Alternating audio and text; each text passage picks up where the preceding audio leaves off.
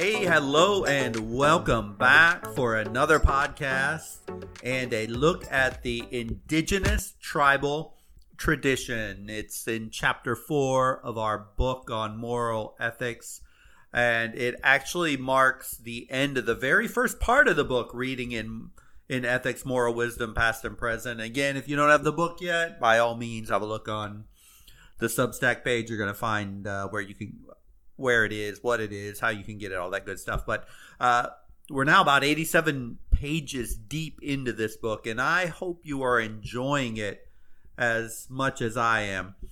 For this podcast, I don't want to do anything else until we actually define the word indigenous and what in the world I actually mean by the term. I mean, really, it seems so generic, and most people just think, at least in America, oh, those are the Native American Indians, which, of course, that is definitely true, and we're actually going to read some of those books, but it's bigger than that. Indigenous peoples, they are the inheritors, the practitioners of the unique cultures and the ways of relating to people in the environment. And as best as we know, they're the original peoples of a particular place. Some of these natives, they still retain as best they can in our postmodern world their social, cultural, economic, and even political characteristics. And they are distinct from those of the dominant societies in many ways in which that they live. So as we look at their body of writings, their stories and fables, they're amazing. They're very colorful, they're vibrant, and they are packed with ethical and wisdom rivaling any tradition we have in the world today. And that's why we're looking at them in chapter 4. So the history of many tribally organized societies, just like all these early moral teachings, they come from the oral traditions. I think we've already pretty much established in this course that what we are reading today has been passed down verbally for hundreds and probably thousands of years in some cases before the historical dating of the written text itself. So once again, we're dealing with stories often called folk tales as part of the wisdom tradition of these indigenous people and their tribes. And these stories are fundamentally didactic. Actually, if you're not familiar with the word didactic, let me just define that here for you quick. It's just really a fancy way of saying instructional or teaching or training. So the folk tales of the indigenous people are meant to teach lessons, just like the others we have read so far. Generally, these stories contain some account of the origins of the tribe, its history and its customs. They provide examples of good and bad behavior, along with the consequences of a person's behavior. So many of us in the West are raised on a traditional religious doctrine, who view their earliest religious or sacred text as far superior. What I think, and I hope you will find in the stories of the indigenous teachings, is they almost identically mirror the same moral code, the same teachings you can find in the Bible, the Quran, the Buddhist, or sacred Hindi texts. And so these similarities of leading an ethical life, they seem embedded into the deepest levels of our psyche, no matter what form they take. Wow, I could just go off on a real riff here on Jungian psychology and the collective unconscious and mythological archetypes and how all humans at their core live, breathe, experience, and react to the same moral code. But and that same moral code, it resonates with basically the same stories. You change the characters, the names, the settings, but in the end, the themes, the core ideals are almost always incredibly similar, if not exact. But I'm going to save that for another day and another time. But the readings in this chapter that we're going to look at come from 4 indigenous traditions. There's going to be 2 from North America, the Iroquois in the New York area, and another tribe in the desert Southwest, along with one from Africa, and then the Aborigines in Australia. In all of these societies, storytelling is a valued means of transmitting wisdom. For all humans, stories, as we have seen, they're incredibly powerful in transmitting knowledge. And one valuable piece of wisdom that we can draw from the indigenous stories across a wide range of cultures concerns an ethics that is grounded in kinship within a tribe.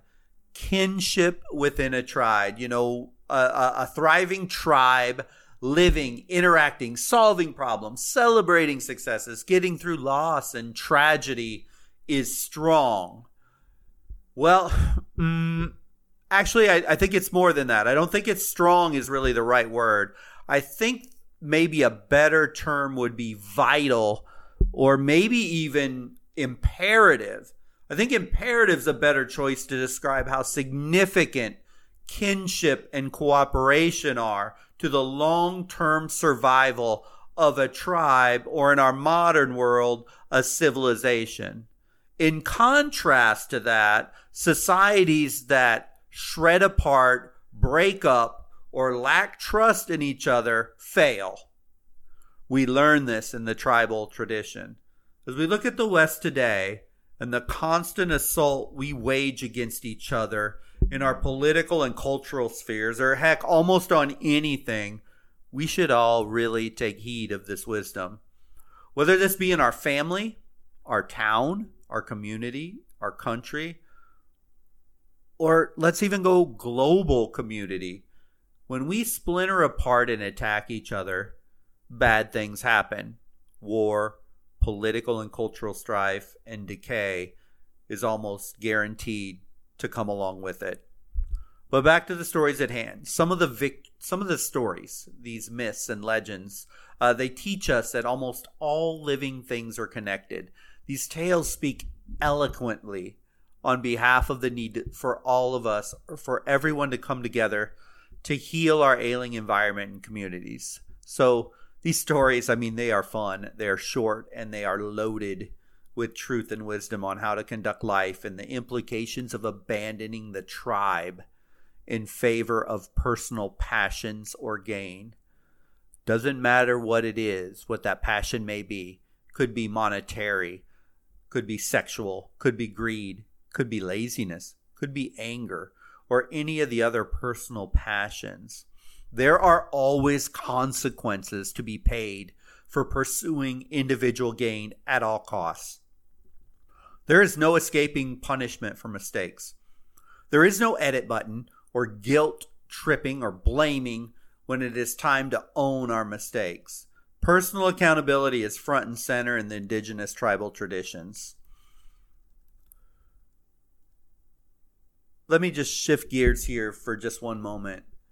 So here we are. We're in our postmodern world, and things have changed dramatically from these early tribal traditions. As best we know today, let's go ahead here and talk about life and how perspectives have changed just for 1 minute.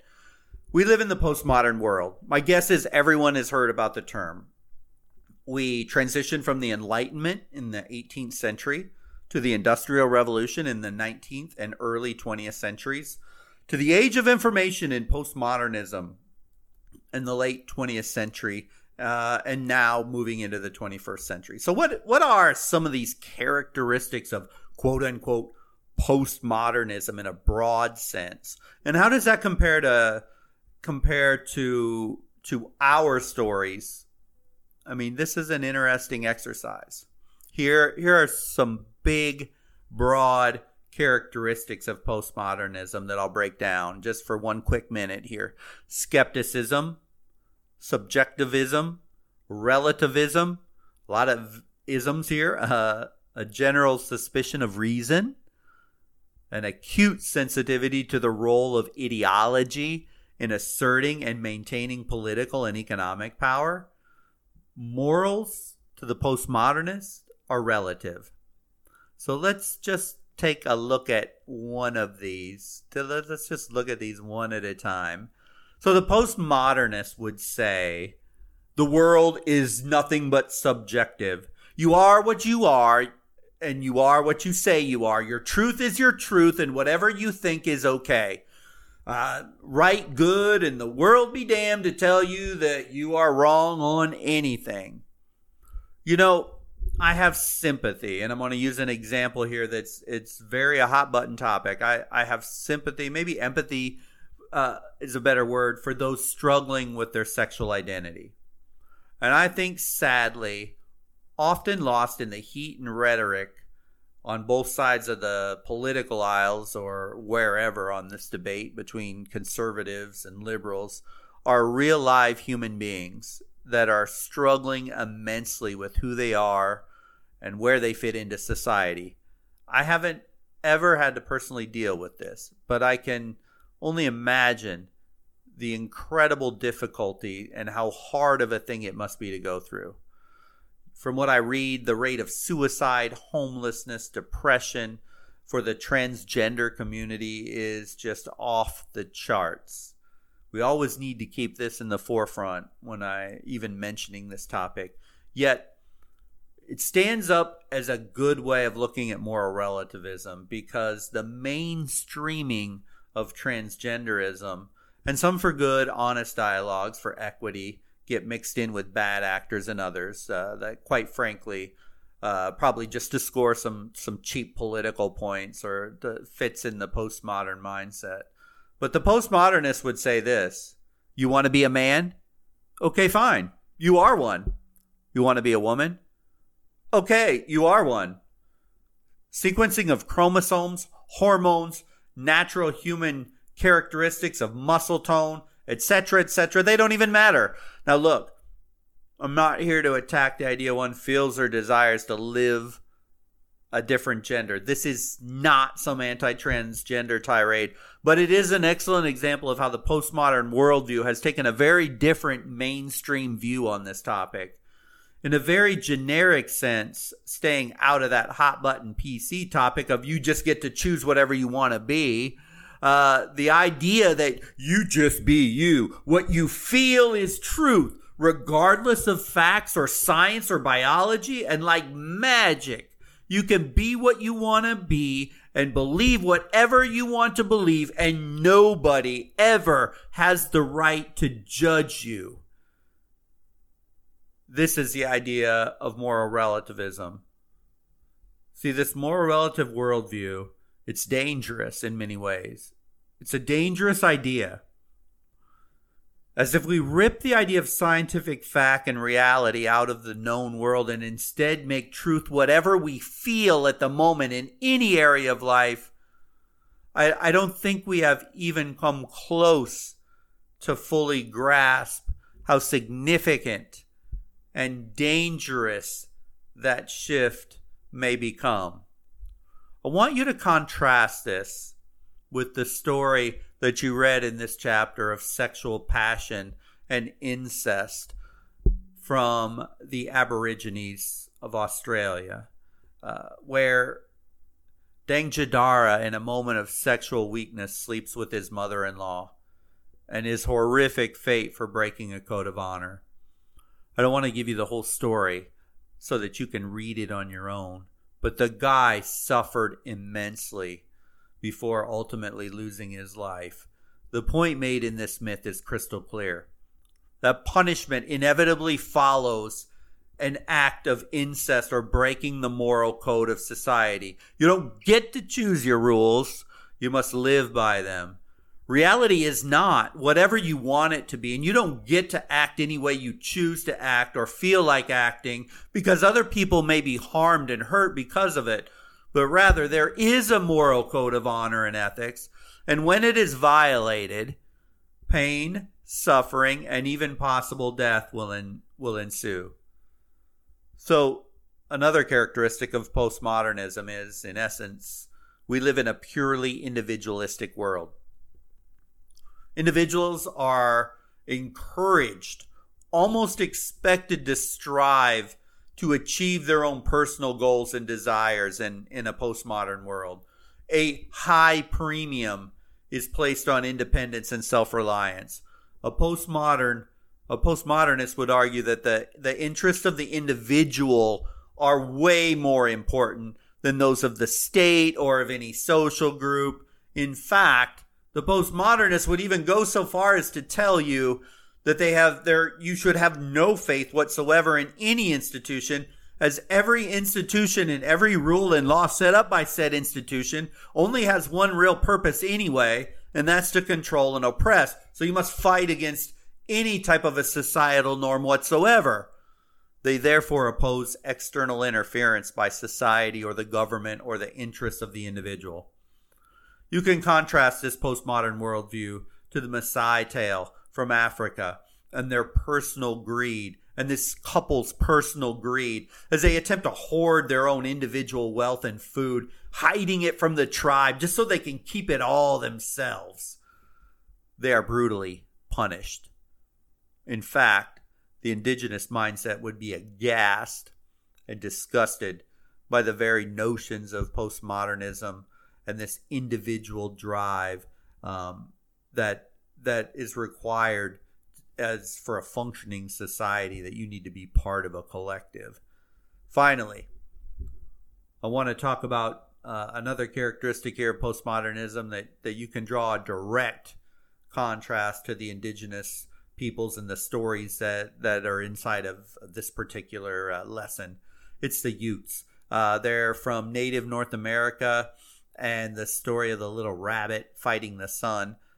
So this idea is that there is nothing outside of human life that provides a set of values by which to live.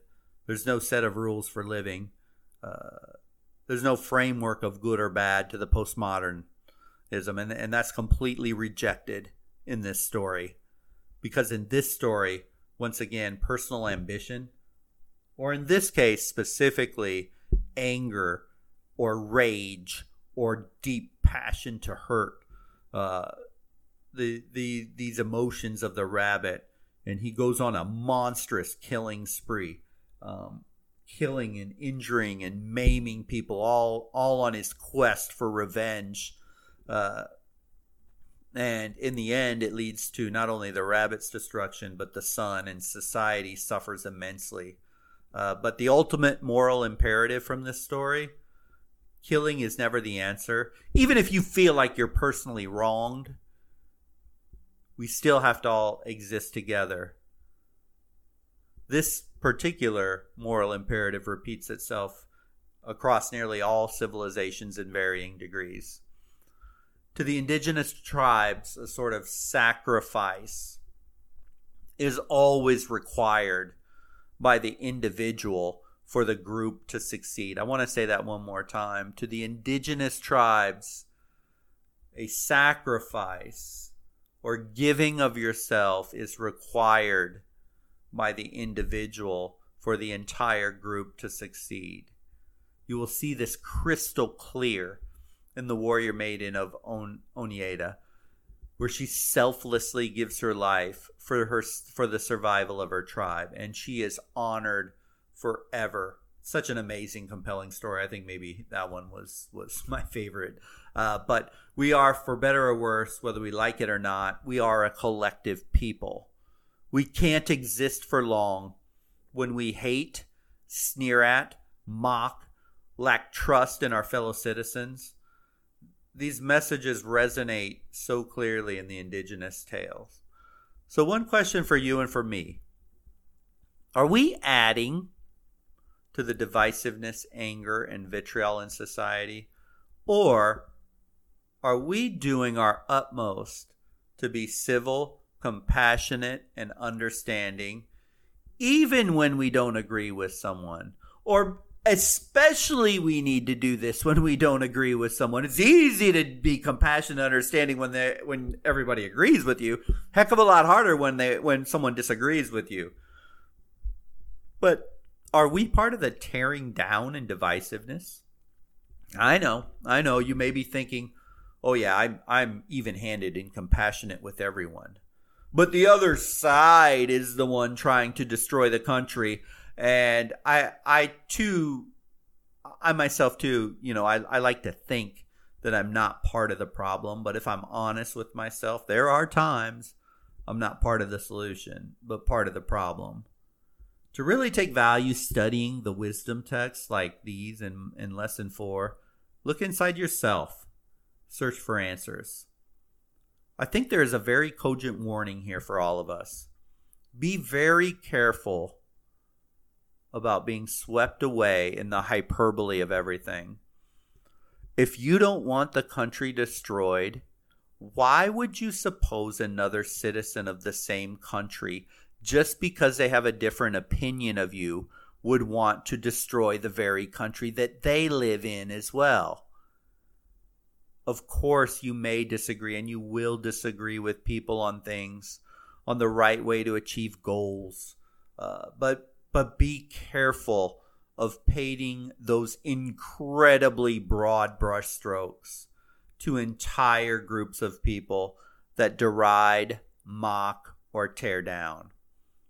Angry words on a keyboard are one thing, but if we are not careful, words and thoughts lead to violent action.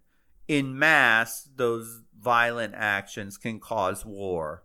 It is incredibly dangerous. The indigenous moral traditions teach us that through togetherness we achieve. Through individuality and division we fail. It is a great moral lesson for all of us. All right, so hope you enjoy lesson 4. So I look forward to reading your post. Please, again, don't miss the posting piece. It is vital for you to solidify and codify learning in your brain, because when you read, think, and then write, a miraculous thing happens. You begin to own your own learning. If you just read, listen, and think, that is good. It's better than nothing, of course, but you won't own it at the same level as when you write it and engage with the content. You wrestle out of your mind those thoughts that you have on this topic. It literally forces you into a level of comprehension that just reading it or listening to this podcast can do. I don't know how many times I read something or I hear something and I think, oh my gosh, that's amazing. But I process it at the moment on the fly while I'm reading it or hearing it. But then, poof, it's just gone and I go about my day. That writing piece just kind of anchors it for you in your psyche. And imagine if throughout this entire book and this entire course that you anchor one tiny little tidbit of information by doing nothing more than just simply answering a couple of questions. You will be you'll be so much further along in your intellectual development by doing that than not doing it. So, hope you enjoy it. Next lesson, we move into part 2 of the book. Hey, part 1's done, and we move on to a major test. It's an incredible one in the wisdom and moral tradition as we move over to ancient China, and we're going to look at Taoism and Lao Tse first. It's a great chapter. Such an amazing civilization and such an incredible teacher. So I look forward to it. But until then, have yourself a wonderful week.